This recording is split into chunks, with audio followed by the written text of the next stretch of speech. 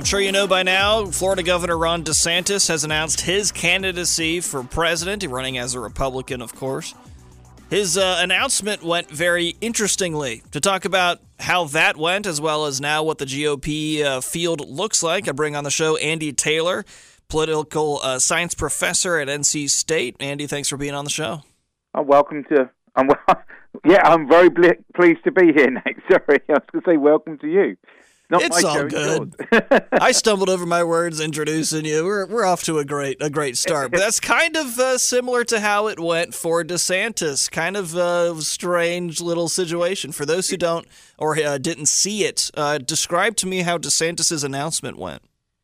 Well, I mean, I think not well would probably be a good way to describe it.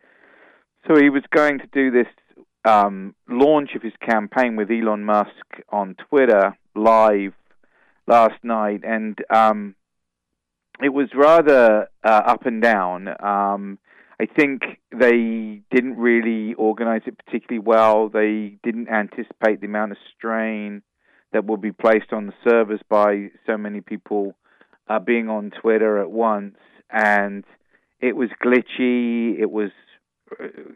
It just felt strange. I would have thought that DeSantis would have done this in front of a live crowd to provide some energy, to really give him some momentum. You know, here's someone who complained insistently about how we were kind of locked down during COVID and that Florida was open and they were doing things together. And yet he sort of gave us a flashback to what it was like to live back through COVID again when he launched his campaign. So it wasn't an auspicious beginning. Why do you think he chose to do it on Twitter as opposed to the traditional on a stage in front of a bunch of his supporters? Well, I think the connection and association with Elon Musk was presumably the principal factor. Musk has a significant following himself. He is increasingly seen as a darling of conservative politics with his takeover of Twitter and some of the policy changes. So maybe the allure of Musk was critical there.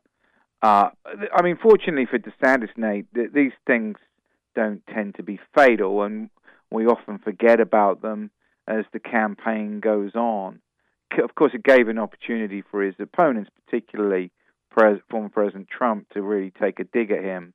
But it's not going to, it's going to be a short hiccup, and then he'll move on to other things. Right. The important thing from it is that he is officially running for president, and we all know that now. So as far as he's concerned, mission was accomplished, the bare minimum there. You mentioned that Elon Musk certainly has his supporters and fans as well who just follow him wherever he goes in terms of just being interested in the life of Elon Musk.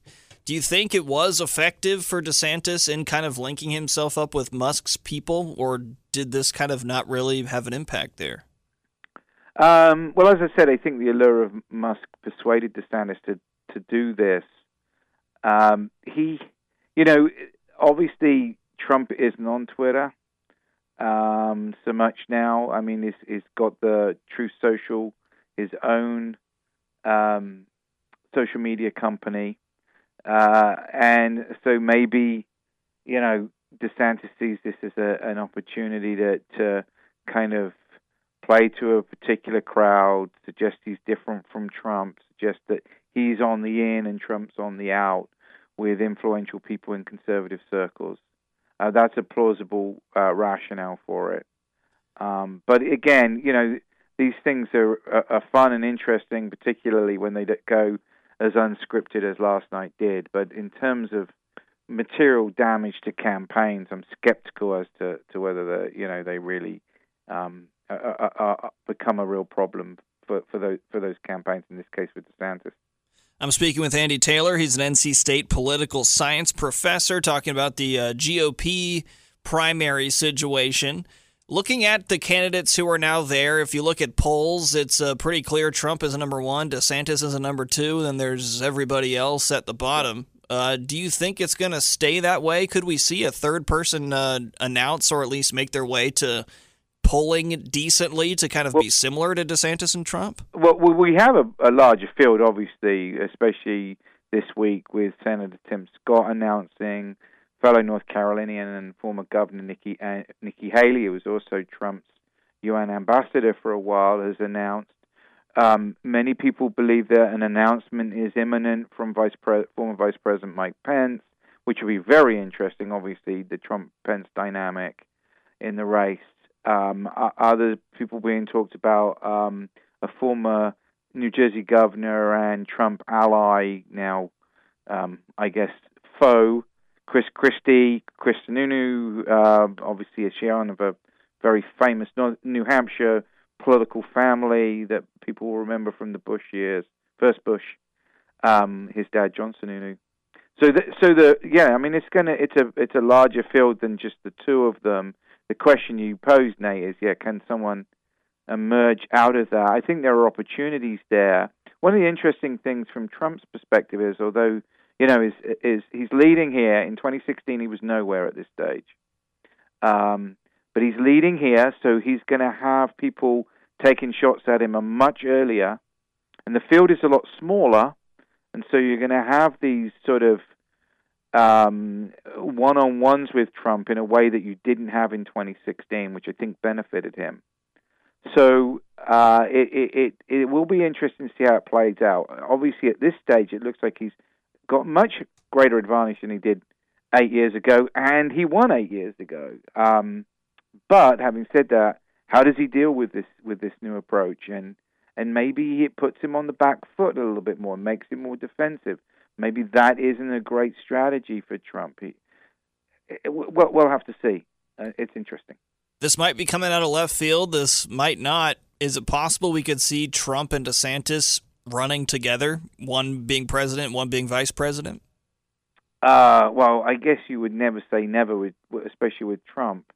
I don't know. One of the things obviously would depend upon how the campaign went. We were assuming Trump's going to be the nominee. It might be very difficult to do that if it's been a very brutal campaign. Would seem, after when the kinds of things that they would say to each other, and they would say, "Well, we didn't mean it. We're going to run together." That sometimes can be untenable. The other thing is, would it help DeSantis if he has designs on the presidency himself? He's only 44. He's a pretty young guy. There are presumably, if he doesn't hurt himself too much in 2024, even if he isn't the nominee, there are presumably other opportunities later on, in which case it might be advantageous for him to not be with Trump. This is a predicament for Pence, of course. If Pence jumps in, how does he play this? What does he say about Trump? What does he say about his 4 years serving as Trump's vice president? How does he distance himself? Initially, it seems as though Vice President Pence will focus on foreign affairs and sort of talk a little bit about some of Trump's personal behavior rather than the policies of the Trump administration. But that's going to be a very difficult kind of tightrope to walk, and that might have lessons for potential DeSantis-Trump alliance. Does DeSantis want to do that? As always, we'll find out more as time moves on. Andy Taylor, thank you so much for being on the show. Thanks, Nate.